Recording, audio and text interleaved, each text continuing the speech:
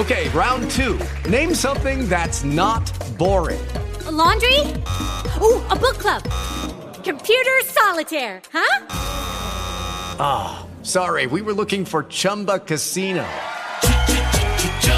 That's right, ChumbaCasino.com has over 100 casino-style games. Join today and play for free for your chance to redeem some serious prizes. ChumbaCasino.com. No purchase necessary. Void where prohibited by law. 18 plus terms and conditions apply. See website for details. Blog Talk Radio.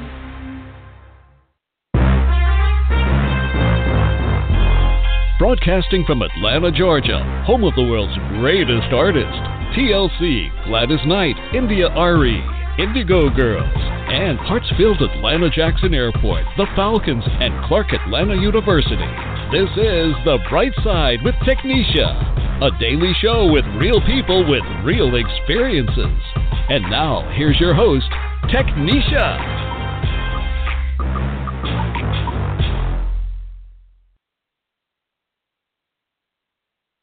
Good afternoon, everyone. Today is December 14, 2017. Yay, happy birthday to all my Sagittarius out there. Happy birthday. And I really just want to say I appreciate the love that everyone gave me on my Facebook page. This has been a little troubling times for a majority of the family. And I do appreciate you so very much. So don't think that it is going unnoticeable. I'm still answering and thanking people for that. I tell you, life is so short, and we have to appreciate every bit of it. We really do. Because we never know when our last day is here. We all know our birthday, but we definitely don't know our death date. So just don't take nothing for granted, okay? Don't take anything for granted. Utilize every little bit that we have down here. Do what you have to do. Like my mentor Hazik says, learn everything while you can. Keep learning. Explore. Venture out. Get out your comfort zone. Because when that last breath is up, it's up. And I apologize to all my Facebook followers. I did not post up that I was going live. But hopefully you'll forgive me. But we're going to get this show started because with me today, I am interviewing the bestseller author, Ajayan, who is the author of the book called Whispers of the Himalaya. Whispers of the Himalaya. So we'll be talking about that. And Ajayan has instructed and guided thousands of meditation students in North America, Australia, Europe, and India over the past 45 years. He is the founder of Effortless Mind Meditation. He's the author of several books, including this one, and Effortless Mind, Meditate with Ease. He's the host of Mind Matters Radio on Alternative Talk Radio, 1150 KKK NW. He teaches meditation workshops and retreats in the Pacific Northwest and the Himalayas. And he lives in the Seattle area. And you can find more out about him at www.ajayan.com. That's AJAYAN.com. But without further ado, I'd like to welcome Ajayan on. Ajayan, thank you so much for being here with us today. It's a cold day in Georgia, but I hope wherever you are, the weather is better. Well, it's pretty cold out here in Seattle, too, actually. But, hey, thank you for having me on the show, Technisha. I really appreciate that. Oh, most definitely. I try to live up to the full potential, and I love what I do. Giving this show adds value to other people's lives as well as it adds value to mine. Because just this past week, I lost my stepdaughter. She passed on. She had pneumonia, and she had a hole in her heart. So I just feel like just doing what I do best is adding joy to someone else's life, and hopefully it brightens their day. Because I want to make sure that everyone is happy. Before you leave this earth, I want to make sure Technisha has made you happy as well as making myself happy. But Ajayan, like I said, I'm glad to have you on. I am very intrigued with your book, Whispers of the Himalaya. So you yourself have been to the Himalayas. What was that like? Well, so I've been there a number of times now. But this the subject of this book was a trip, my first trip there, which I took in 1996. And on that trip, I actually was looking for her. I wanted to get away from it all. I was actually working in the very southern tip of India at a ashram. An ashram is like a spiritual community. And I was the meditation teacher there. And it was a very busy ashram. They had the person who founded it was very popular. Her name is Mata Amritanandamayi, or Amachi, sometimes known as the Hugging Saint. She actually comes. Where you're in Georgia? I'm close to Georgia, but I am. She gets over there. Okay, yeah. So in any case, thousands of people would come there, and it was very busy. So I was always on task teaching meditation, which of course I love. But India is kind of a trial, and with tens of thousands of people coming in every month, it got just super busy. So I got a chance to go to the opposite end of the country in the Himalayas to take a break. And I wanted to go up to this beautiful place at about 10,000 feet, which is near the source of the Ganges River, and find a cave and meditate there. That was what I was after. And so the book is about that story, and it turned into an amazing adventure. And I did find the cave finally. It wasn't as easy as I thought, but just had a lot of different adventures and a lot of insight. So the book is not just adventures, but it's also when you're doing so much meditating especially in such a beautiful, gorgeous place. I mean, the Himalayas are just gigantic. They're on a different scale than any mountains I've seen here in the United States. Over 20,000 feet, most of the peaks around us, and all snow-capped and everything, and very virginal, just untouched. So it was like having Yosemite Park all to myself, you might say. And I was in the middle of this forest, quite a ways from people, all by myself in a cave, meditating. So I had a lot of time to reflect and had a lot of wonderful insights. And those are the whispers that I talk about in the Himalaya, whispers of the Himalaya. They're just the insights that came to me.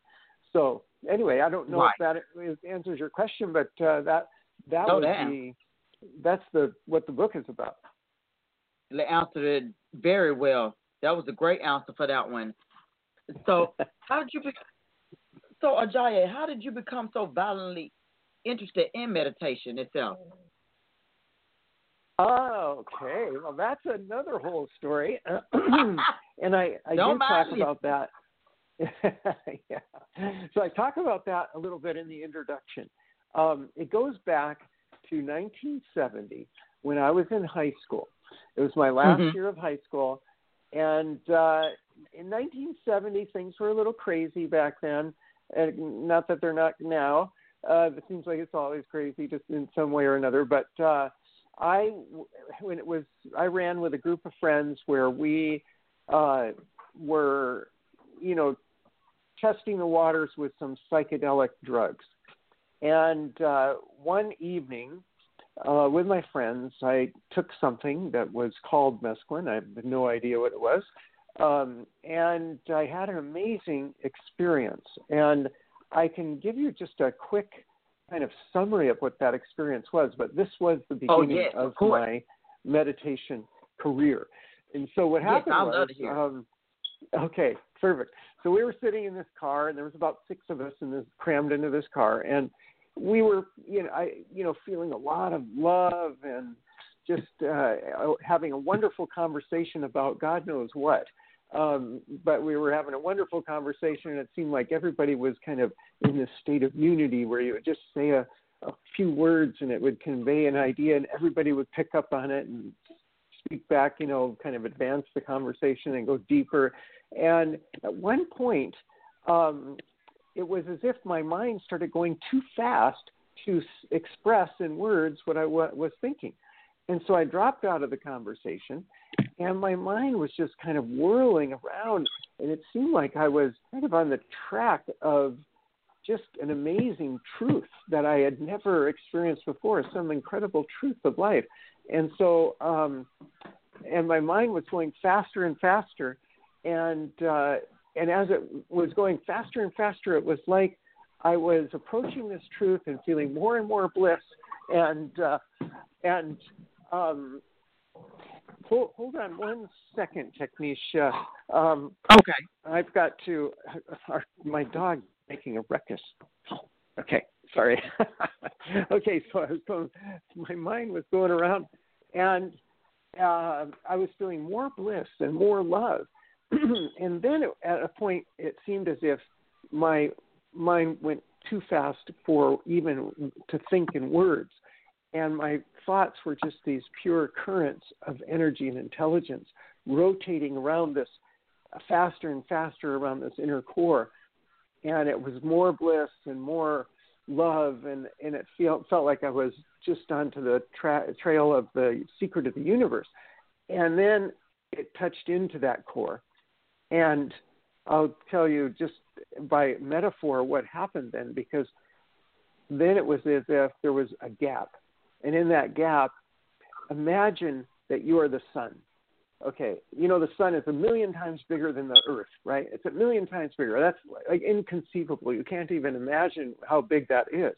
But let's say you are the sun, a mass of energy and light, but also, let's say, the qualities of intelligence and happiness, like bliss.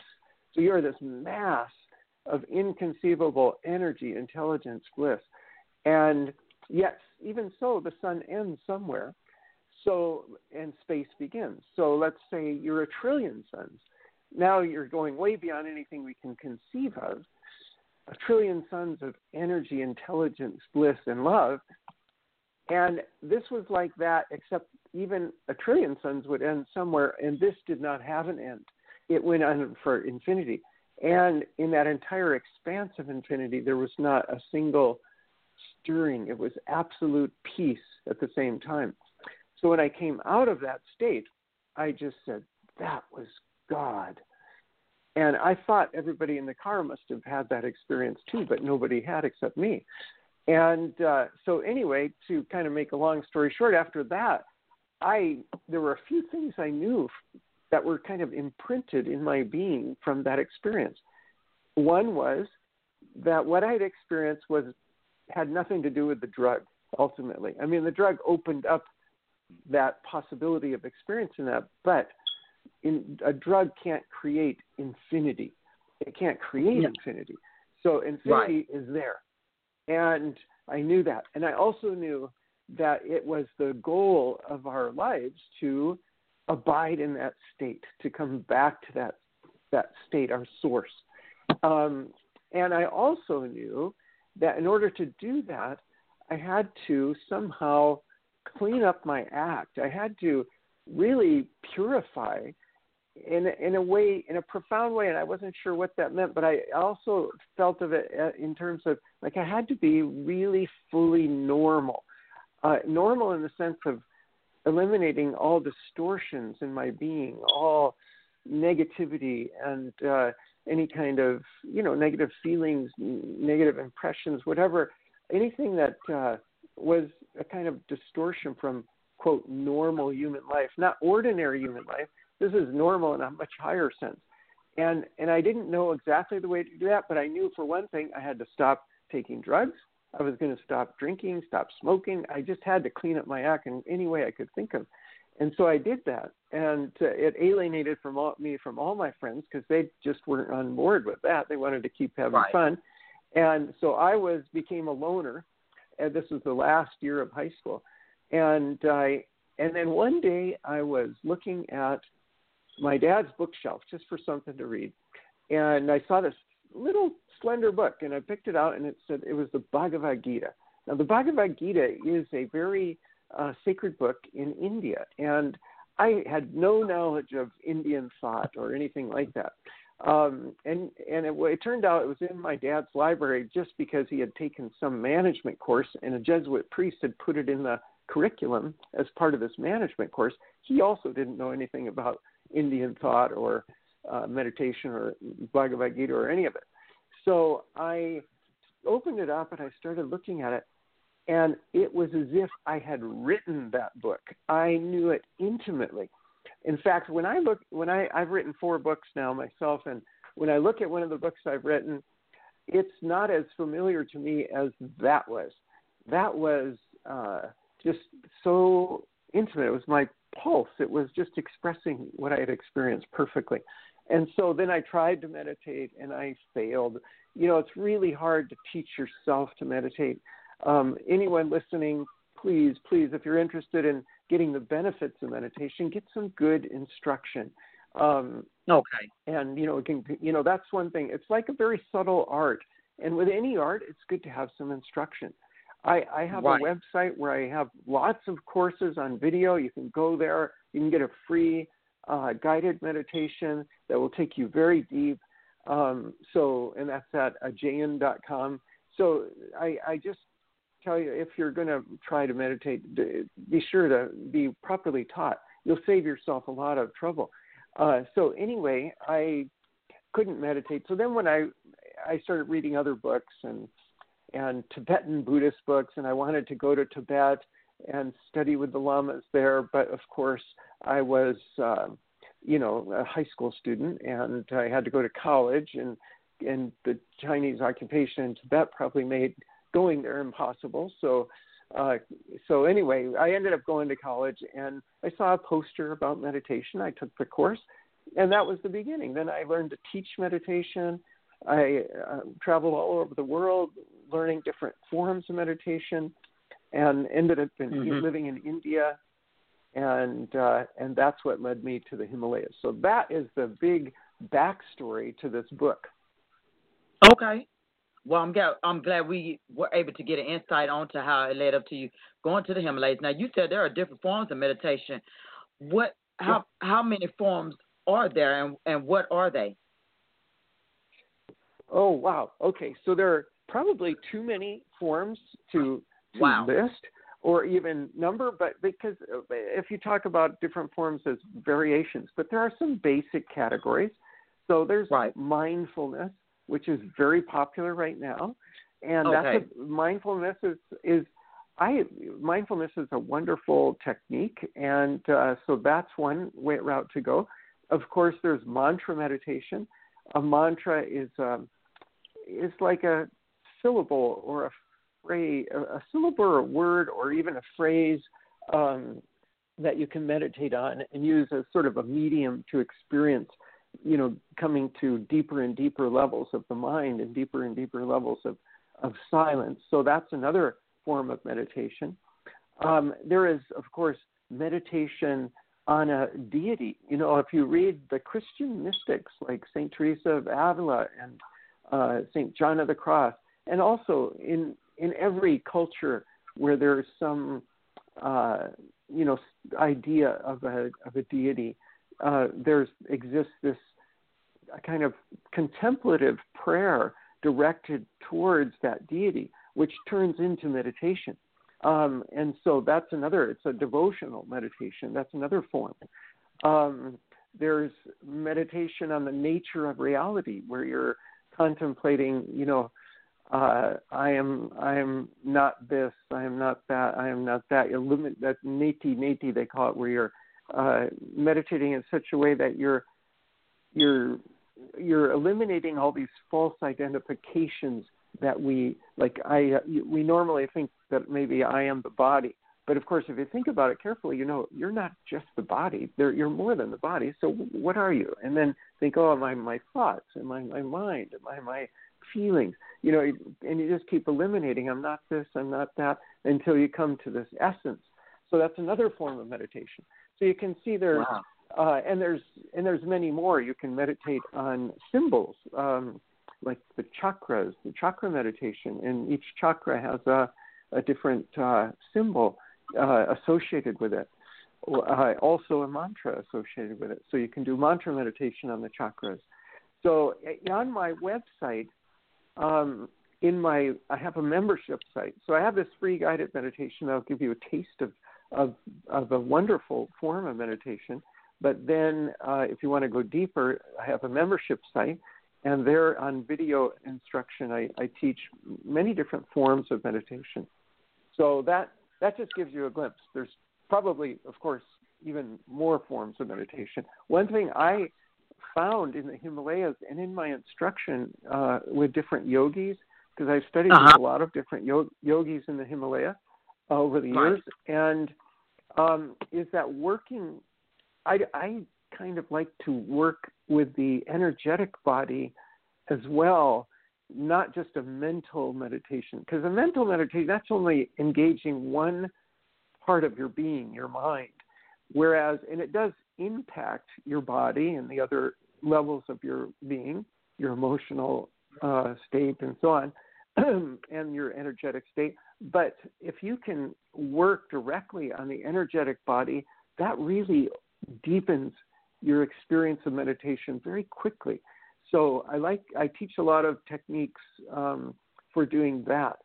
So it's a whole technicia. It's a whole science, and I've been in love with that science for almost the last 50 years, and I've just passionately studied it. And again, that's kind of what led me to the Himalayas, and this whole adventure of Whispers of the Himalaya was, you just want to go deeper and deeper into it. And so I wanted to, so when I lived in this cave, I actually went into silence. I didn't speak for 2 months. I only ate one meal a day, and I was meditating the rest of the time, with the exception of taking a walk and getting to my one meal and washing my laundry and bathing in the icy cold Ganga. Other than that, I was just meditating all day. But it was amazing. It was such an amazing experience, and so happy to, I just felt so utterly happy there, in that beautiful place doing all that meditation. So now your question was what forms of meditation. I hope I answered that. Yes, and I know there were so many forms, and that you actually have to practice this. See, because I think in most of our minds we think of meditation as doing yoga, which is two separate entities. It's right. On a different, whole nother level. As you were saying, it's much deeper than what we actually think. Because when I think of meditation, that meditation completely takes you out of a zone of being fearful, being worried, any other negative mood that you're in. That's what meditation takes you out of. I even have a friend who said when she meditated, she was able to hear even the smallest things around her, even a bird. I was like, wow, now that is really deep. I would definitely love to do that and then go on your website. But what parts of your life, even from your past and up to now, Ajayan, keeps you in touch with day-to-day reality of just normal and ordinary people such as myself? Oh, well, I am an ordinary person too. It's like that saying, we are spiritual beings having a human experience here. And I think it's very important to have a human experience. Obviously, we are human beings. So I am married. I have 2 children of my own and 4 stepkids, and I have a job. And so I am fully engaged in this world, and I think that's so right. important. Yeah, it's so important. You can't go to a cave. I don't believe that we are meant to permanently retire from the world, at least not most of us. Maybe there's a few of us who that happens to be our gig, but that's not, for most of us, we are meant to bring, wisdom and love and, the spiritual qualities into this level of living. And it's only in that integration that we get fulfilled. If you go apart from your human experience and you just exist somewhere in the Himalayas or somewhere else, in some state of bliss, and yet you're not integrated, you're not connecting with people, you're not giving love and kindness and compassion, and you're not expressing your creative intelligence that you were given, then in an engaged way, then I think you're missing the boat. So anyway, that's my philosophy, is to be very practical, actually. Right. But well, at as the my same time, mentor told I was just going to say, an occasional retreat can be very helpful. Because you want to, it's like my first teacher used to say, you draw the arrow back before you let it go. And then if you draw the arrow back far on the bow, then you can let it go and it'll hit the target with force. So if in life you go back into that state of dynamic inner silence in meditation, that's like drawing the arrow back. And then when you let the arrow go, you can be fully engaged in life. And that's really what we need to live. If you try to just throw the arrow forward without pulling it back, it won't be effective. It'll be weak. It'll just drop. So it's only by pulling the arrow all the way back that we gain our own full power. That's why it's so important to meditate. And I could definitely understand that now that you're giving us all this information and a look into it. As my mentor always say, we're not human beings, but we are human becoming. And I was thinking of that as I was asking that question. I said, yeah, we're humans becoming.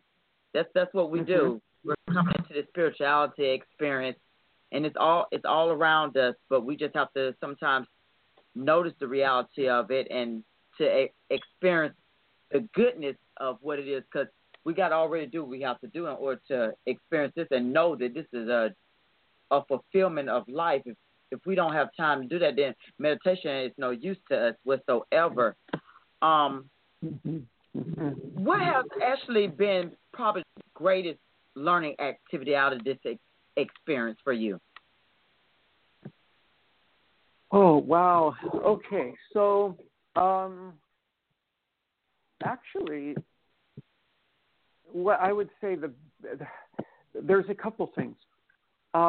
First of all, like I say, I had many different insights, and I wouldn't say any one of those insights was the best insight that I had there. They were just all, it was like looking at a diamond and seeing many sides to that diamond and many facets and enjoying them all.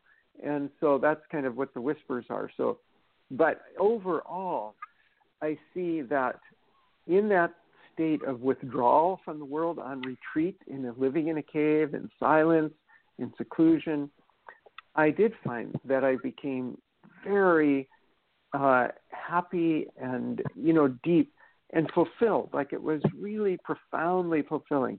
And I felt my awareness, my mind, became crystal clear and filled with a kind of light and joy.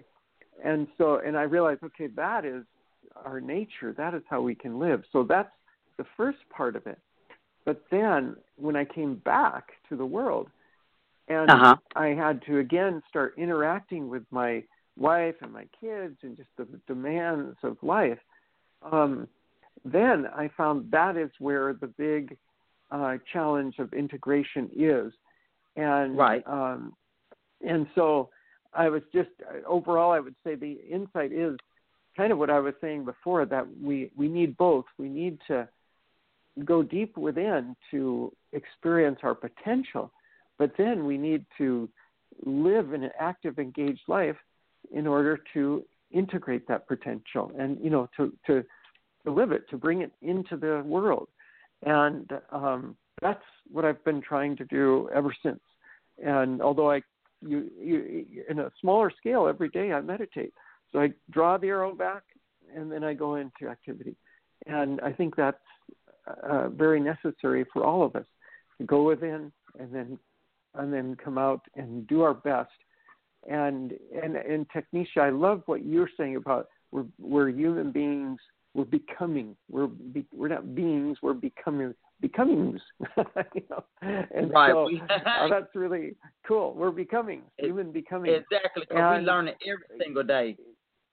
Yeah, absolutely. And that is the thing. Just the place of meditation in becoming is simply to add kind of booster engines, just so that we can stay clear as we're becoming, and stay calm as we're becoming, and stay deep in our nature as we're becoming. And so, anyway, that's, I think, the most important insight that I have to offer, even though in the book there's many different insights on many subjects. It sure is. It's plenty of them. But we're going to take a short break. We're going to come back with Ajayan because we want to discuss a little bit more about the cave as well as more insights into this. So don't touch that dial. We'll be right back after this.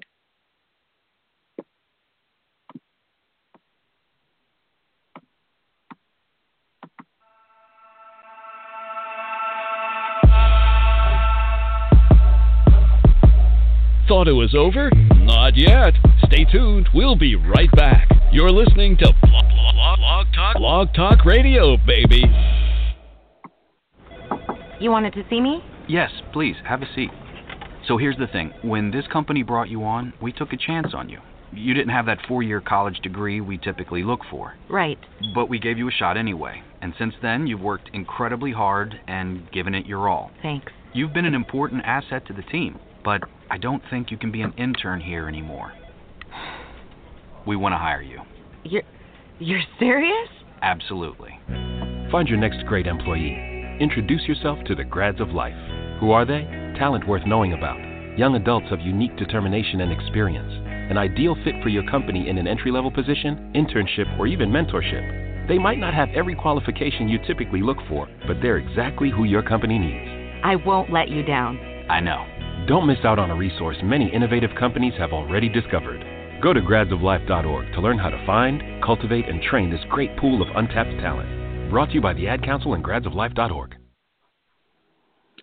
That's right. We're back, as my friend Daryl just mentioned on my Facebook Live. We are back, and I'm thankful that all my viewers on here are appreciating this. Thank you, Ms. Dimples. I appreciate that it is a blessing. That's why I do this show, because I want someone to learn something different every day. There are things we need to know, meditation, things around us that we don't even look at. That's what I like to do. I'm trying to get together a show on domestic violence as well. But if you have any other show ideas, if you feel that you want me to discuss with a guest, please don't mind doing that. You can also email me at technishaday@gmail.com, or you can inbox me on Facebook. But I do appreciate your love and support, everyone. Now we're back with Ajayan. And if you're just tuning in or if you're watching the replay, Ajayan is a best-selling author. He has written over several books, including the great one I'm holding up in my hand where the topic is backwards on here, Whispers of the Himalaya. We have talked about meditation, all the different forms of meditation. I mean, it's so many. We couldn't get into all of them, but there is so much more that you can find in this book once you get it on your bookshelf. Now, Ajayan, according to your book, caves are not easy to find in the Himalayas. How did you find yours? Well, okay, that's an interesting thing. I expected, that I would have no problem finding a cave, that I just kind of waltz up to this place, Gangotri it's called, near the source of the Ganga, and just find my cave and start meditating. But what I discovered is that I didn't know what I was talking about at all. There's only a few limited number of caves and they're man-made for the most part. At least in that area, they are man-made. There are real natural caves in the Himalayas, and I've gone to some of those, but these were all man-made, and there's only a short season that you can go up to that altitude and stay in the caves, and that season runs from about late April or early May until October or so, into October. And so that's the prime season. And I got up there in early June. And by that time, all the holy men had come from all over India, because this Gangotri is a hot spot for pilgrims. It's a very sacred place, and pilgrims from all over India come there throughout that season of May through October. And so anyway, and June is the height of the time for Indians to vacation. So the caves were all taken.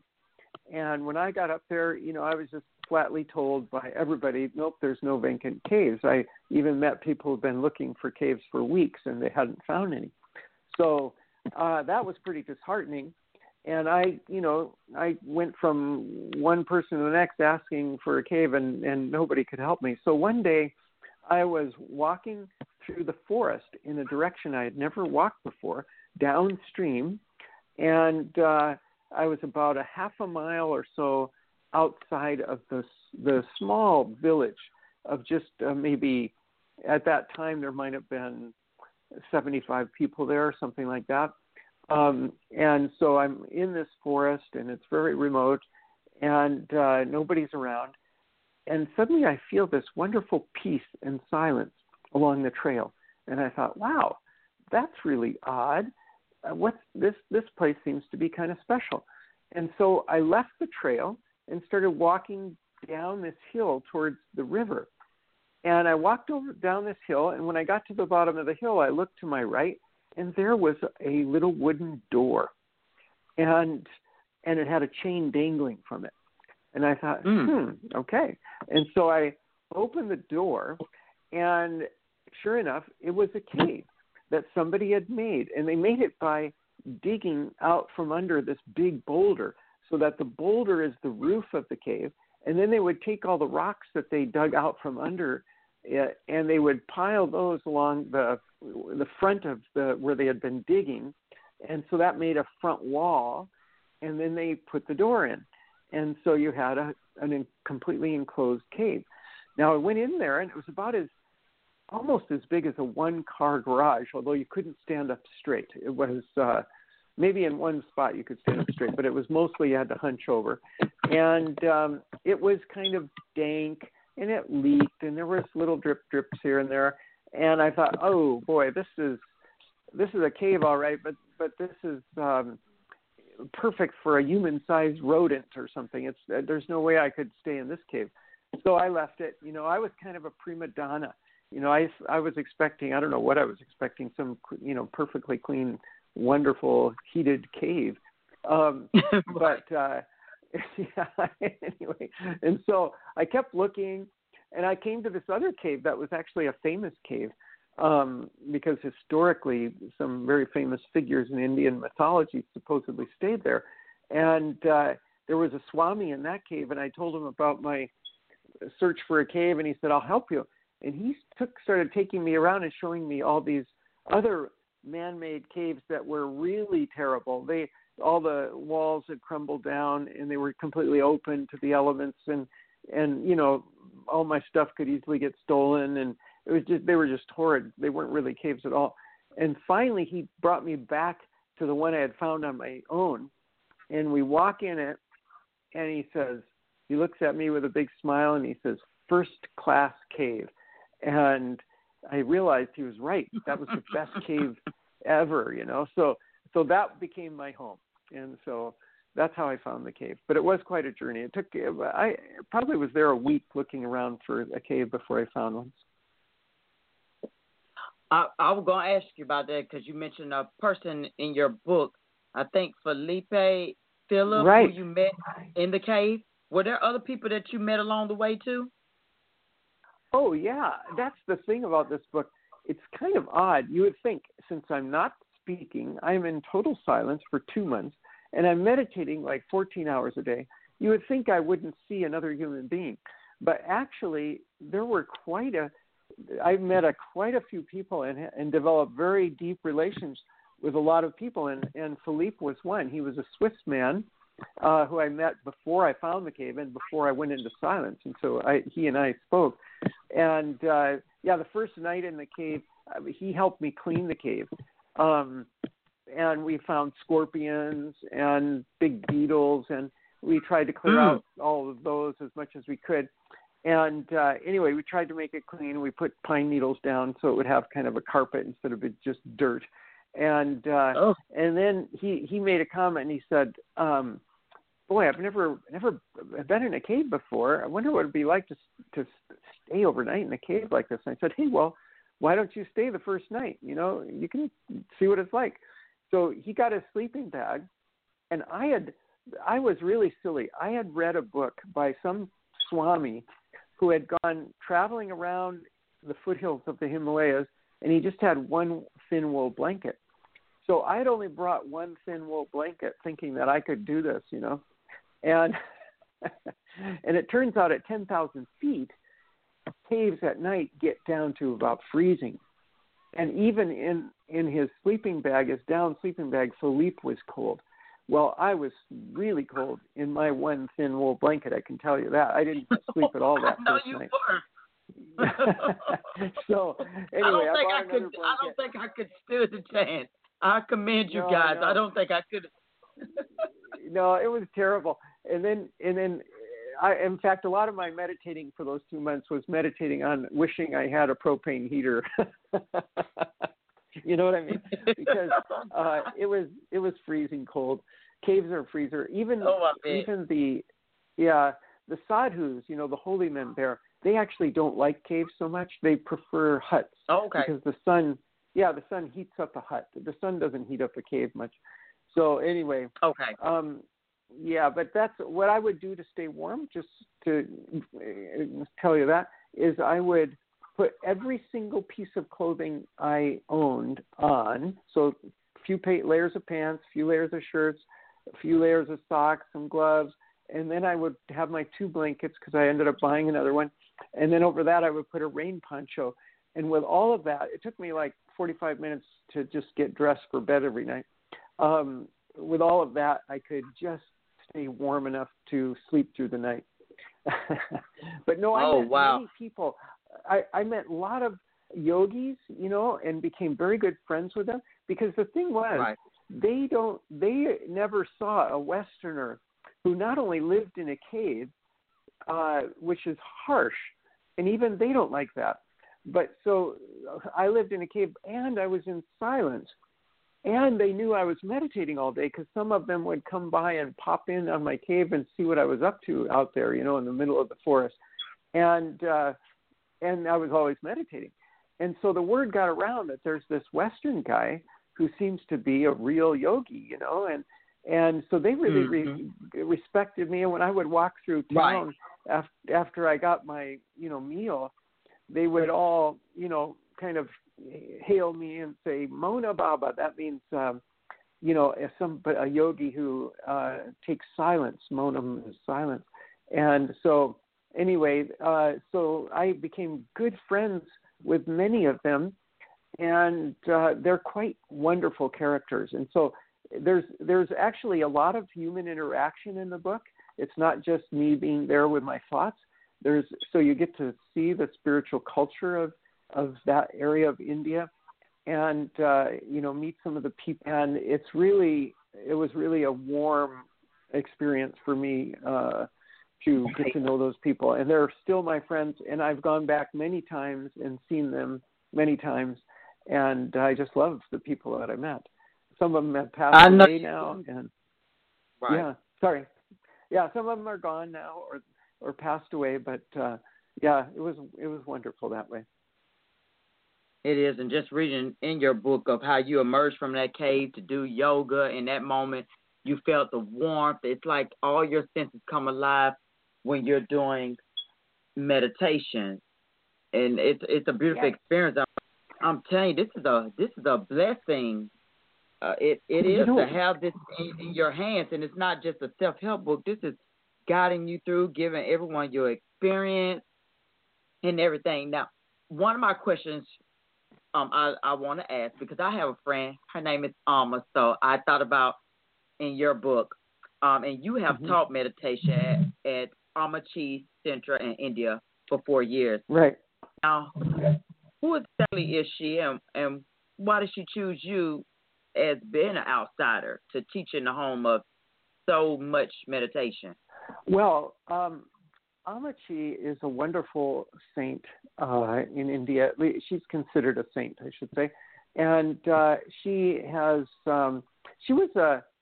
mystic from a very young age. Even when she was a child, she would sing devotional songs, and she was just one of these beings who's, born in this world, who seems to be such a strong spiritual force. And so she was just carried by that spiritual force, and she loved to sing devotional songs and so forth. And she became quite a mystic even in her early years and in her teen years. And she was considered kind of crazy by the villagers. And then she had an experience of merging into Mother Divine and felt this mission to basically relieve the people of the world from their suffering. And so she embraces people. And this is the way she does that. She just gives them a hug. And when she hugs them, a lot of times people, they feel so much love from her, they just burst into tears. And a lot of times they just feel so relieved from their suffering. And so this is the woman, and she has started many charitable organizations. She's built a beautiful, big hospital, one of the most advanced and biggest hospitals in southern India, colleges, cancer hospices, orphanages, all kinds of things. So I met her in 1988 when she came she does these summer tours of America, and she comes to Seattle, and I met her in 1988 when she came to Seattle, and immediately very much loved Amachi. And so I saw her the next year again in 89, and then in 90, the host who, she would be hosted by somebody in Seattle, and that host wasn't able to host them that year. And so we offered our home. And so Amachi stayed in our home with her entourage. And she did that for like 2 or 3 subsequent years as well. So we got to know her very well. And we just became more drawn to the idea living with her in India and just seeing what that would be like. And so my 2 daughters and my wife and I, we actually moved, sold everything, our car, our house, everything we own, big yard sale, and all down to a couple boxes of just the things we really wanted to save. And then we went to India, and we lived there for 4 years. And Amma, of course, knew me well enough to know that I loved meditation, that I was, a lot of my friends called me Mr. Meditation. I mean, I just, it's been a passion for me, so much. And so anyway, when she knew that I had all this passion for meditation, and so she very graciously made me the meditation teacher, which was a big blessing and gift for me because it allowed me to teach thousands of people how to meditate and really refine my teaching abilities. And she gave me further guidance and inspiration. So it just was a wonderful gift that she did, give me for that, to be the meditation teacher at her ashram. So that's the story of that. I did want to add one other thing. When you were talking earlier, you said to be able to see things we never see or notice things we don't notice. That's exactly what was happening on that retreat when I was living in the cave in the Himalayas, because you get so sensitive through all that meditation and so highly alert that you start to see the world as you've never seen it before. And that is an amazing experience because you not only see it as you've never seen it before, but you see it with this joyful eyes, and hear it with joy. You taste it with joy. Everything is, you're just getting the highest of the experience through all the senses. And so that was wonderful. And in the same way through the mind. And that's why the insights that are in the book are what they are, is because it was in that context of really being so deep in meditation and so highly alert. So anyway, that's I just wanted to add that in there. No, that's fine. I'm glad we got the exclusive on this. at any point in your life did you ever feel like giving up on your quest? Oh, yes. Not only, well, yes. Actually, in my daily life in the world, I never felt like giving up to meditation. But when I was living in that cave, many times I wanted to give up because it's very intense. Spending that much time alone meditating in a cold, really cold cave. So there's physical discomfort. You know, you have dirt was everywhere. I was always dirty. And there were bugs, you know, the scorpions, but there were also these big, there were these big beetles, you know, that they would crawl up my, while I was meditating, they'd crawl up and they would head towards my ears. And I remembered this movie, I forget, it was the name of the movie, it was something of the moon or something. It was the story of the explorers looking for the source of the Nile, Speaks and somebody else. And one of the fellows had, during sleep, a beetle crawled into his ear, and it was burrowing into his ear, and it was going to get into his brain or something, you know. So to get it out, they had to poke this. You got my nerves crawling. I know. They had to poke into his ear with a stick and jab the beetle and break the guy's eardrum in order to get him out. Of course, that scared me because this beetle was heading for my ear. So I thought, but because you did mention that in your book. But the scorpion, so I had a brain burrowing to himself. Pardon me? You didn't have problems with the scorpion. I was shocked. Once I almost laid down on a scorpion while I was doing my yoga. They seemed to keep their distance. They weren't that interested in me. But once I almost laid down on one, and that scared me. But that was the only real problem. Anyway, so the thing is, it's so uncomfortable. It's so harsh. It's so cold. And it's so extreme. And I was away from my family. I was away from good food. You know, the meal I ate was really very simple. It was just beans and rice, basically. Just beans and rice, and that was it. And then on the way back to my cave, I would pick some greens that were growing in the sorrel that was just growing on the trail, and I would eat that. So I was, in every sense, my senses were being assaulted and deprived. And, of course, I wanted to get the heck out of there many times. I thought, I think I'm done. I think I'm good. I'm ready now to go back to the world. But it was also such a rare opportunity. So I would go from one extreme of incredible bliss and joy and just loving every moment of it to oh, my God, I can't take this anymore. And then the rains came. The monsoon reaches that part of the Himalayas in July. And for a month, it was just solid rain. And I would walk to town for my meal in the rain, and I would bathe in the rain, and I would wash my clothes in the rain, and they would never dry out.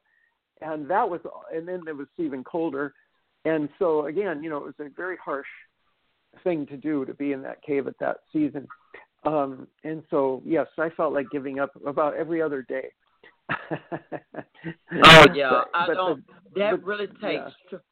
That takes strong mentality. That's out of your comfort zone, and that's what we talk about on the affirmation call. Get out of your comfort zone. Get out of that fear, because that's what we live in. We live in fear, and you stuck it out, man. I don't know. I would have to go through that test. See, that's a test of faith. Spiritual, that's testing you all the way. You're a bad man, Ajayan. I wish I could give you a fist pump. You're a bad man. I can't. I don't know. My nerves too bad. My nerves too bad. I start looking around. Wait a minute. Hold on. You crawl. I don't even like roaches, so I know I won't get along. Wait a minute. Hey. We can share. You want some food? We can share. But I love you today, Tanisha. I love you. You're beautiful. I really enjoyed this talking to you. It was quite a challenge, quite a trial. And then the biggest trial came when, at the very end of my stay, when I walked up, I walked about 25 miles in one day to go see the actual glacier where the Ganga was flowing out of.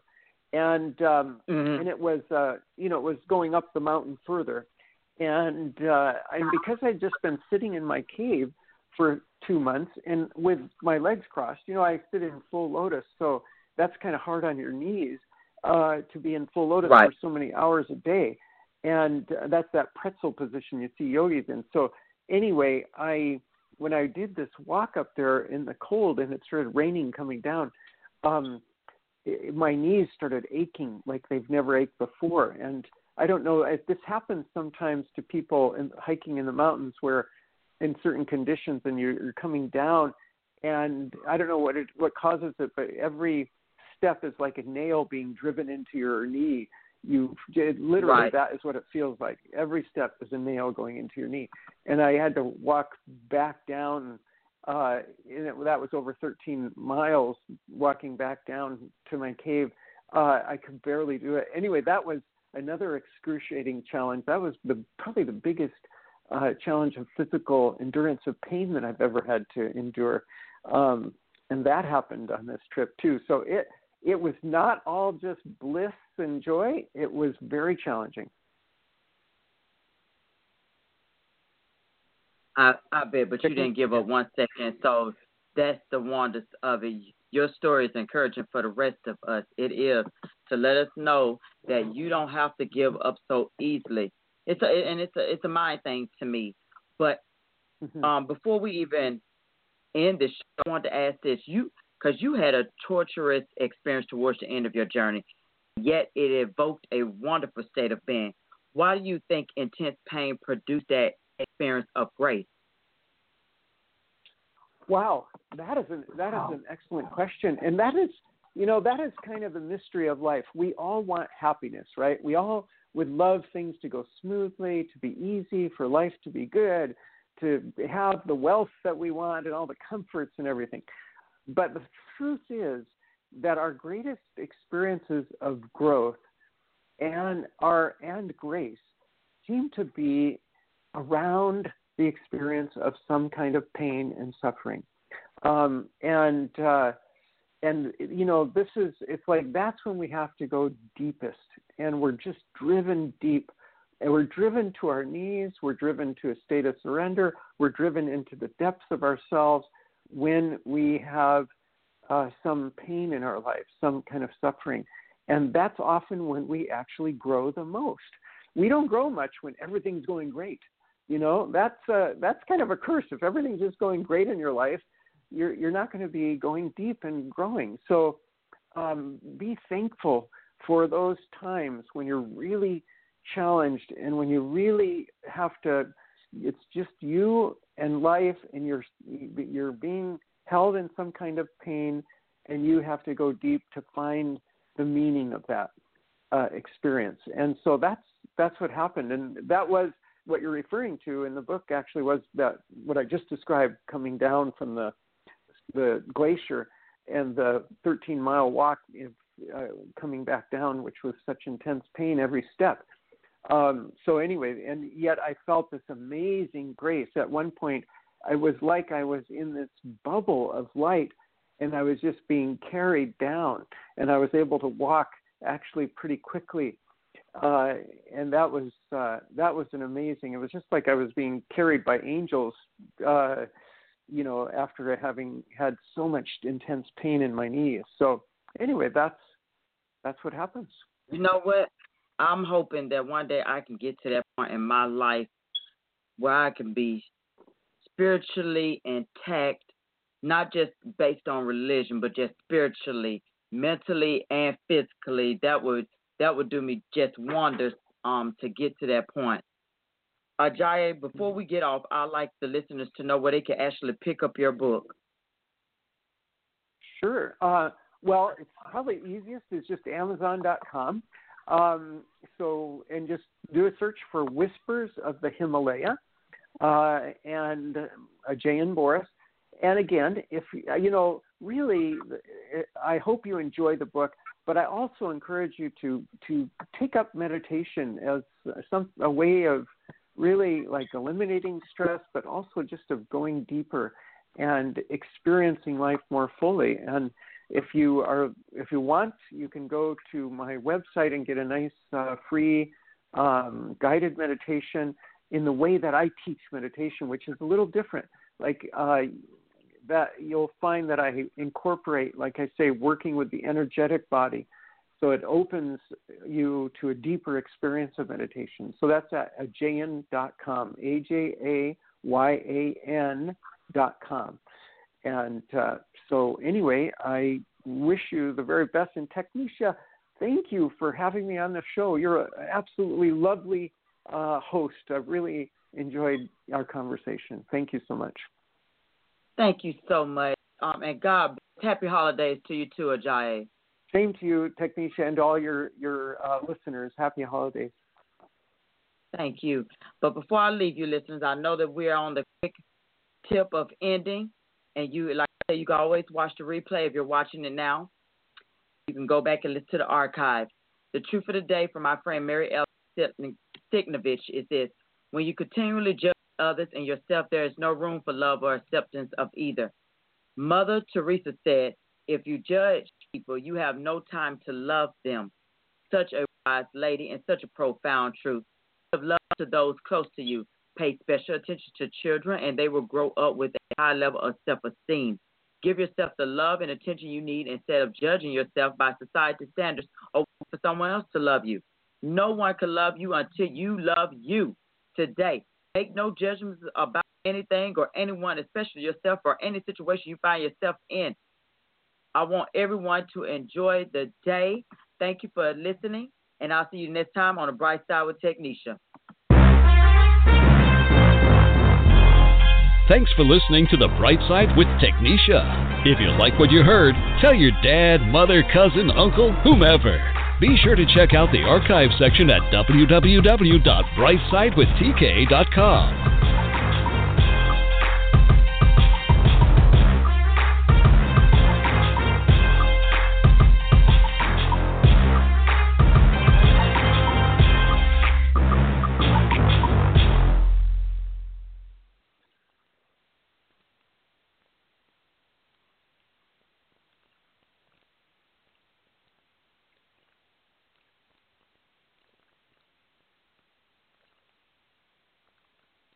With the Lucky Land Slots, you can get lucky just about anywhere.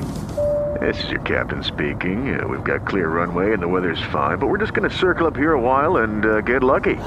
No, nothing like that. It's just these cash prizes add up quick. So I suggest you sit back, keep your tray table upright, and start getting lucky.